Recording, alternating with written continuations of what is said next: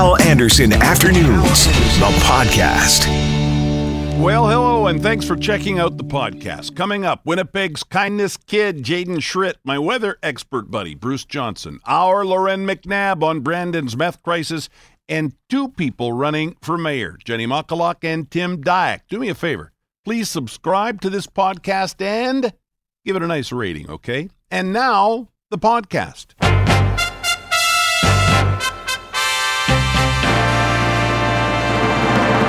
I want to play for you now a quick conversation that I had when I got off the air at 4. I basically walked out of the studio door here, and sitting in our green room area was young Jaden Schritt and his mom, Sharon.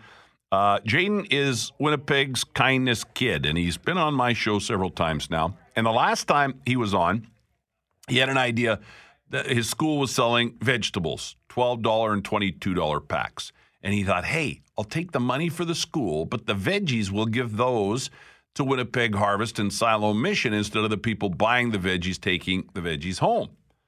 And great idea. And so he dropped by last night. I had another donation for him. And him and his mom, Jaden and Sharon, dropped by last night. And, of course, I rolled tape so you could hear it today. Hello, Jaden. Hello. How are you? I'm good. How are you? Why is it every time I see you, you got your hand out wanting money? That's okay, because I've got some for you. Okay. And Mom, can you believe this kid's got almost 1,000 pounds now of vegetables? No, it's crazy. It's just insane. Yeah. He's actually at 1,007 pounds now. Oh my gosh, After you're I over kick your in goal. the He's going to kick in a little bit of money from his GoFundMe, and then it'll be $1,450 raised and 1,007 pounds. Good. So a little bit over, so that's awesome. Excellent. Well, tell everybody about your GoFundMe. If they want to give, they can give it your GoFundMe, right? I have a GoFundMe called More Kindness 2018 Yep. where you can donate money and I'll put towards causes. Uh-huh. It's hashtag more. Hashtag More Hashtag. Kindness. Everything that you donate Yeah. will be put to a good use. Good. Even if you donate like $1, we can probably go to the dollar store, Yeah. buy a couple combs, maybe some underpants. I don't know. Sure. And those will go to the people who need it. There you go. Or maybe we can go buy some apple. I don't know. Your ideas never end, man. Now, let me take care of some business here. So here's a check for you from Catherine for Jaden for $22. Thanks, Catherine. Here is Lauren McNabb from the start here on CJOB. Mackling, McGarry, and McNabb gave me 20, so that's for Okay. you. Thank you. And you're over your goal. And what is this? Your mom tells me you've got now another project that you're beginning. Yep, welcome to Canada. It's getting cold already. We're making these Get Warm packages where there's going to be like mittens and hats and scarves in them. That is a good idea. This is like, we didn't even make one prototype one yet, so I don't know what we're going to put in it. Yeah. But I kind of want each one to have mittens, a hat, and maybe a scarf if we can find them. Remember, they might change, but that's maybe, what we've got some so hand far. and foot warmer, toe Yeah, warmers, good and idea. hot Like chocolate gloves. or something. So this and- would be for homeless people that are out in the cold weather, and that this would help them stay warm. Yeah. Good idea. You know, we've got our Knickers and Kickers coming up pretty soon, too. What's that? It's basically where we collect knickers and kickers, socks and underwear for Silo Mission. That's good. Yeah. I heard on the radio this morning, I heard that you guys were, I heard Silo on the radio Yeah. say, like, oh, we need socks and underwear for the Yep, homeless we people do. who can't afford it. There you go. And you're doing the same thing. So we'll Yeah, maybe we're doing work the same together. thing. Maybe we can work together and do that. Listen, I'm happy for you. You have accomplished your goal again. There is no stopping you, young Jaden Schritt. Are you happy? More than happy. Yeah. Yeah. Well, give a big thank you to all the people that helped you out. Thank you, everybody, and I will put this money to good use, and thank you Good stuff. a lot. And now, Mom, you've got to deal with over 1,000 pounds in vegetables. I don't know what I was thinking. it's gonna be one heck of a pickup that day. I'm like, Yeah. oh my goodness, and then delivering it, and yeah, I might have gotten myself into a little deeper than I expected, Yeah. but it's worth it. It so, is. You know, I won't be able to lift my arms for 2 days afterwards, but it's all right. And you know what? I was going to ask you this because I have talked to a lot of people since I met your son, and the moms and dads that I talk to say, what a great kid. Like, you Oh, really yeah. haven't done anything different with him, eh? No, I try to corrupt him. It doesn't work. But he's just a caring kid. It's just the way he is. He's got a big heart, and he's always been like that. Really? He's always been the one to go if someone's crying when he was a child. Like when Yeah. he was a baby, he'd go over and like, oh no, Yeah, but yeah. he's always been the one. He wants to make the world a better place, and Mm-hmm. he wants everybody to see the goodness in everyone because Yeah. he believes everyone has some, and Yeah. he just doesn't like it when people are down on others or on themselves. And suffering, Yeah, yeah. yeah. Thank you for coming in, pal. I really appreciate it. There's one more thing that I need to say to everybody out Yes. there. Don't be a bystander. Great way to end. Jaden, thank you. Thank you. Sharon, thanks a lot. Thank you so much, Hal.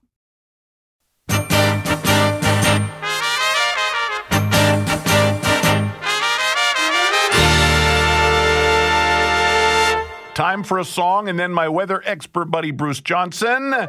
This one's called Cold Weather. Since when do I live at the North Pole? I can't feel my hands on my little toe.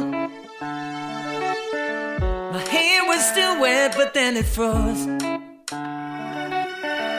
And mucus is dripping out my nose.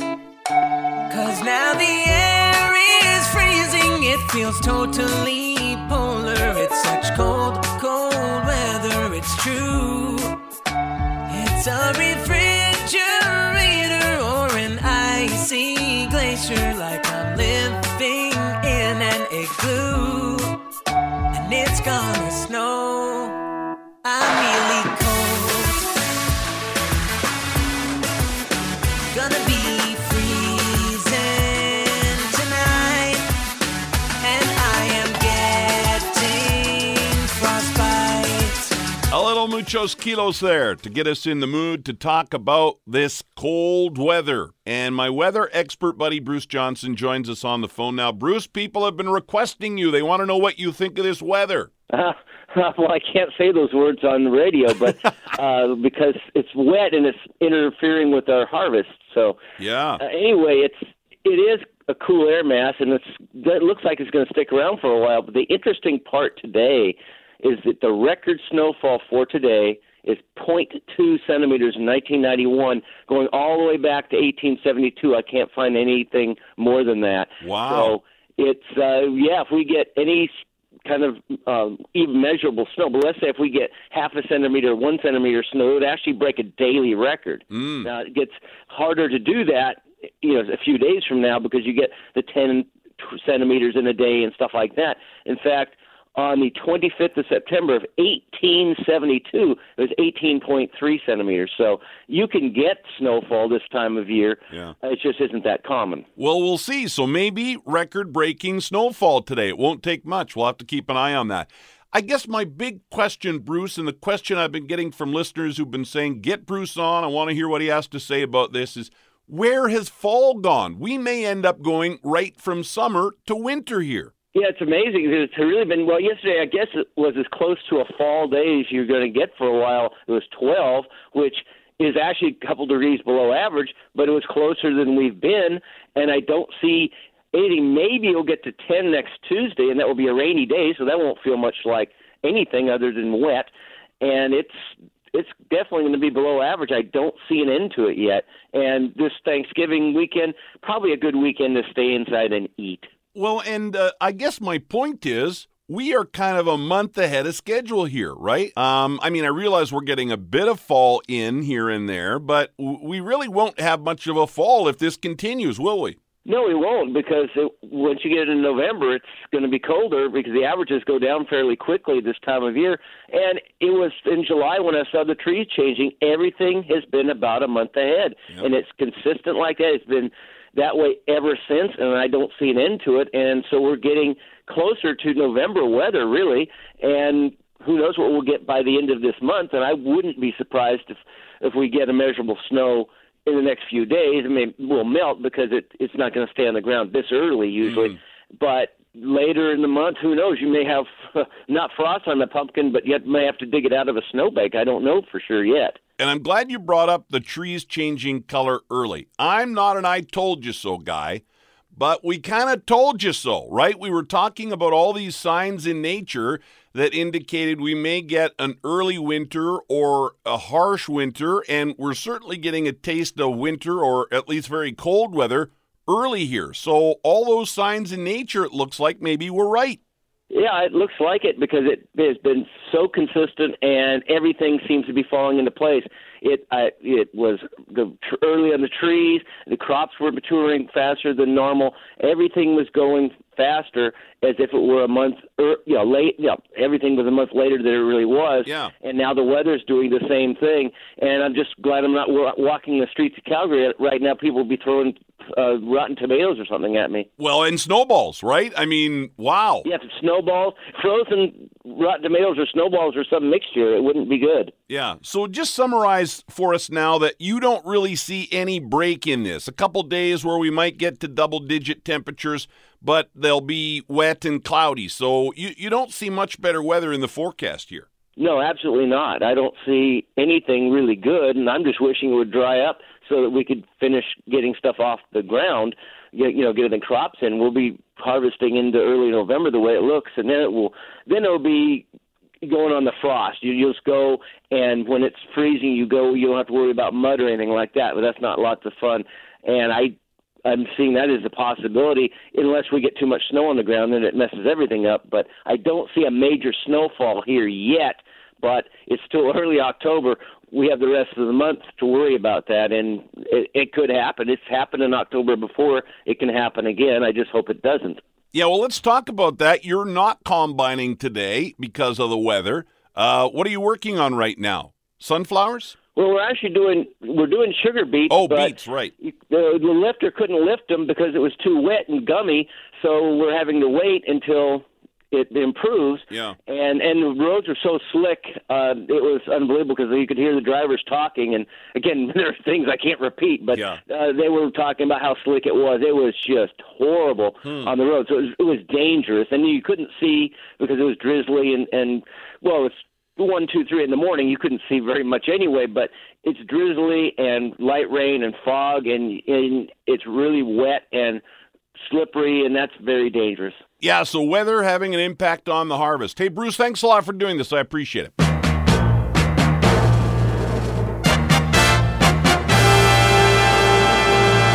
And joining us now on CJOB at 2:51, it is mayoral candidate Jenny Muckalock. Hi, Jenny. Hi, Hal. How are you? Good. Thank you for doing this. So I personally think one of the problems at City Hall is a lack of communication. We've heard councillors, Janice Lukes, for example, say that the mayor has not spoken with her in 2 years. You made an announcement today to try and change that. Tell us about it. Thank you very much. I believe that governance is quite likely the most important factor that we have in determining the ultimate success of City Hall, because how any group of community leaders interact and collaborate is really critical to striking the balance between the best interests of all Winnipeggers. And frankly, under our current mayor, EPC has become kind of a contrived Yes Brian club, and it excludes the interests of thousands of Winnipeggers, and I'm talking about those whose councillors are not members of the EPC. So we recognize that this is a problem, and, in some cases it smells suspiciously like taxation without representation, and Winnipeggers should be outraged by that, Hal. And so what are you proposing to do to change that? Yeah, thanks. So my solution to it starts with a strategic planning session for all of City Council. So when I'm mayor of Winnipeg, the very first thing I'm going to do is bring together all of the 15 councillors to a strategic planning session so that we can all put our good ideas on the table and come away with some consensus around what are Winnipeg's top priorities and what are the things that we're going to focus on for the term, for the next budget cycle, and for the next years. And, Hal, I've told you this before, I'm a big believer in teams, and City Council is the team that's going to lead Winnipeg into the future. One of the great things about all-star teams is that they're made up of stars, and that's what the City Council will be, because those will be the people that will be selected by their wards. And one of the difficulties is dealing or interacting sometimes with people who have opposing views. But I'll tell you, my experience is that when we can bring everybody together and help identify, come around some consensus on what are our common goals, all of that spirited debate that happens underneath it leads to better outcomes. So my commitment today is to invite all of City Council to a strategic planning session so that at the end of it, first of all, so that all the voices can be heard, and that at the end of it, we will all know exactly what are the objectives that we're trying to achieve so that then we can get busy trying to achieve them. Thank you, Jenny. Appreciate it. Thanks, Hal. Bye for now. And joining us on the phone now, also running for mayor, Tim Diak. Hi, Tim. Hey. I wanted to chat with you about one of your ideas that came out yesterday, and I had a full show yesterday. I couldn't get to it. But the idea of criminals paying for their crimes. Talk for a minute about that. Well, the crimes have to be fairly specific in order to introduce something like this. It's something I should have done a separate press release on just to get all of the aspect of it, because there seems to be some confusion, which there should be. It's a novel idea, I guess. Some of the crimes that we look at and people are saying, well, you know, somebody's addicted and they have no money. How are you going to make them pay? Well, that's not the crime I had in mind. And young offenders, and then people who are impoverished. So really, I'm looking at two specific crimes. The first one was impaired drivers. My property taxes are going to pay for that guy's police service. Now, he should pay for his own police service. He pays for the tow. He pays for his AFM. My argument is, look, it's going to be like $100 an hour for those two officers. It's going to be, all of these things add up to a cost. And I want to know, why am I paying for that? That's on him if he's driving around drunk. So a $1,000 surcharge in court, or, you know, the same way that we bill for ambulances, or equate it to if you had a leak in your house for the water bill. And you're still on the hook. If you run up a water bill, you didn't know you had a leak down by your foundation for $2,000 or $3,000. Well, that's on you. And then I go, this is unjust. This guy makes a conscious decision to drive around drunk on our streets. He should be paying for the police service. What other crime would that apply to? Well, I think that people who are exploiting marginalized people for sex, they're driving around in an impoverished area with their vehicle, and they're you know, if we set up a sting operation where we have somebody posing as a child, you know, for somebody who's an online predator, and that costs, you know, we have 7 or 8 officers working on that, and an undercover officer, and we have to set up to do it safely because we don't know who we're dealing with. Well, why is it that the thousands of dollars that were spent to catch that online predator are coming out of my property tax? That should be coming out of his pocket on top of, you know, he should be paying for his police service. And by the way, here's your, you know, $1,200 or $1,500 police surcharge for the impact that you had on our community. I appreciate that it would be difficult to collect money from some people, but I think that based on the two offenses that I described there, I don't see the public having a problem saying, you know, that makes sense. That's a good idea. Interesting idea, Tim. We'll talk about it. Thanks a lot. Thank you, Al. Bye-bye. That is Tim Diak running for mayor. Before him, Jenny Makaluk also running for mayor. Let's talk about Tim's idea. Criminals paying for their crimes. Now, he admits it might be hard to get the money out of some of these criminals, but he pointed out a couple of examples there where it might work.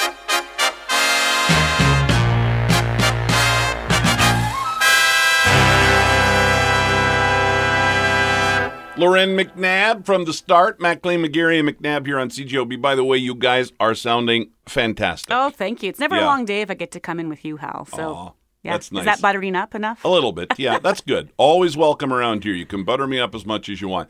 I did hear this on your show this morning. I thought, man, I got to get Loren in here to talk about this. You went to Brandon, and you walked the streets of Brandon with Bear Clan. Yeah, so they patrol Thursday and Friday nights, and I just happened to be in Brandon on Saturday for a private birthday party, and I called up one of their members, Kim Longstreet, and I said, do you think you could show me around? Like, let me walk in your footsteps and what you guys normally do in a patrol, because they're dealing with their own growing meth problem. And I never imagined in meeting up with Kim, the things we'd see in terms of the needles and the faces of some of the people on the street and the concerns, but also she's battling this meth problem in her home. So she's out on the streets and she's trying to help clean up and get rid of those dirty needles and talk to people and just kind of be a good presence in downtown Brandon. But then she also has a son who 4 years ago became addicted to meth. All right, let's take a listen. This is what we'd be looking for, eh?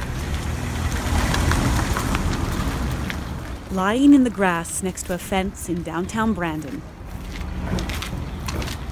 scattered in the back alley, You can see there's the what they would cook their meth in. And up along the edge of a busy lot are signs of a problem Kim Longstreet says Manitobans can no longer ignore.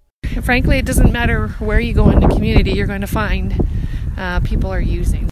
Longstreet is with Brandon's Bear Clan. So we might have Pacific, Rosser, and Princess, but basically we cover the downtown. 2 nights per week, they're out talking to some of that city's more vulnerable, handing out water, care kits, and working to safely recover and dispose of dirty needles. In my 1-hour tour, they weren't hard to find. We've actually picked needles out of dumpsters. We didn't do that in the beginning, but then we started realizing that people were actually taking the needles out of dumpsters and using them. In the Bear Clan's first 6 months of operation in 2017, they pulled about 30 from Brandon streets. So far this year, well over 400, a 1,200% increase. All they're doing is looking for their next meth, and they're out, finding ways and means of doing that. Either they're prostituting themselves, or they're stealing, or whatever it takes to get the meth. It's one clue to a mounting meth crisis in western Manitoba. But in this city of almost 50,000 people, Longstreet says it's not the only one. A giveaway could be that they're carrying a bar, something heavy with them. They could be wearing a heavy chain with a lock around their neck. And why would they? Well, that's a weapon. And their fear, the psychosis of people who are on meth is get them before they get you. So if you're looking at them in some odd way, they may be hearing that you're there to hurt them. So they're going to hurt you before you hurt them. And it's not them doing it, it's the psychosis. Arming themselves in anticipation of that high. A complete shift in personality and behavior that Longstreet knows as both a Bear Clan member and a mom. 4 years ago, she discovered her son was addicted to meth. An athlete, a university student, and then an adult with a terrifying problem. The very thought of himself ever doing something to his body like that was so foreign to him. He worked out, he ate well, he did all the right things. And to have to succumb to injecting yourself with a chemical that is going to kill you is even still foreign to both of us to think about. She's watched him repeatedly struggle, and then, after 28 days of treatment or detox, slip back into the shadows of meth again. It's meth. Meth cannot be cured and helped in 21 days or 28 days. Meth is a monster that needs specialized treatment. I've been advocating for that a lot. So when we talk about those long-term treatment facilities, This is what we mean. Yeah, long-term, like a year. What do you say to the Manitobans and people in Brandon or Winnipeg or any small town that are like, that's not our problem? There's a handful of drug users and people are making bad choices and it's not affecting me, so I don't care. I don't want my tax dollars fixing some junkie's problem. Yeah. So when I hear those comments, I just think to myself, it's not your problem until you happen to look across the street at somebody who may be high on meth. They run across the street at you and hurt you or harm somebody you love.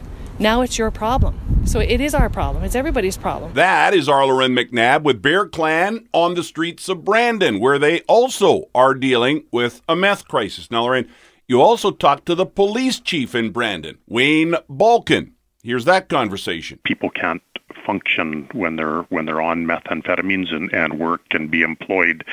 So a lot of the thefts are happening because of this. And this is a bike, if it's worth $500, may sell for $20, and enough to get them through the day on their high. We're seeing an increase in our general thefts and possession of property and theft over, as well as our break and enters, and specifically to some of our garages and sheds and outbuildings. People look for the easy targets and a way to get articles that they can resell. So Brandon's actually in to fight back against this, if you will. They've hired a drug investigator and a youth intelligence officer. So there's 2 extra people working there now just to strictly deal with the meth problem. And another thing they're worried about there, which we know they're here in Winnipeg, is the impact on young adults and teens not only becoming addicted to meth, but Wayne Balkin, the chief of Brandon's Police Service, says that also leaves those kids or young adults vulnerable to exploitation and potentially the sex trade. Well, the exploited youth often get brought in through the use of drugs, and then they're used to work either out on the street or with clients doing trafficking of themselves, and the repayment is in drugs. You know, Loren, we had on yesterday Inspector Ian Waddell, Organized Crime Unit, Winnipeg Police Service, talking about the meth crisis. And you've been all around the world. You've reported on big stories all around the world.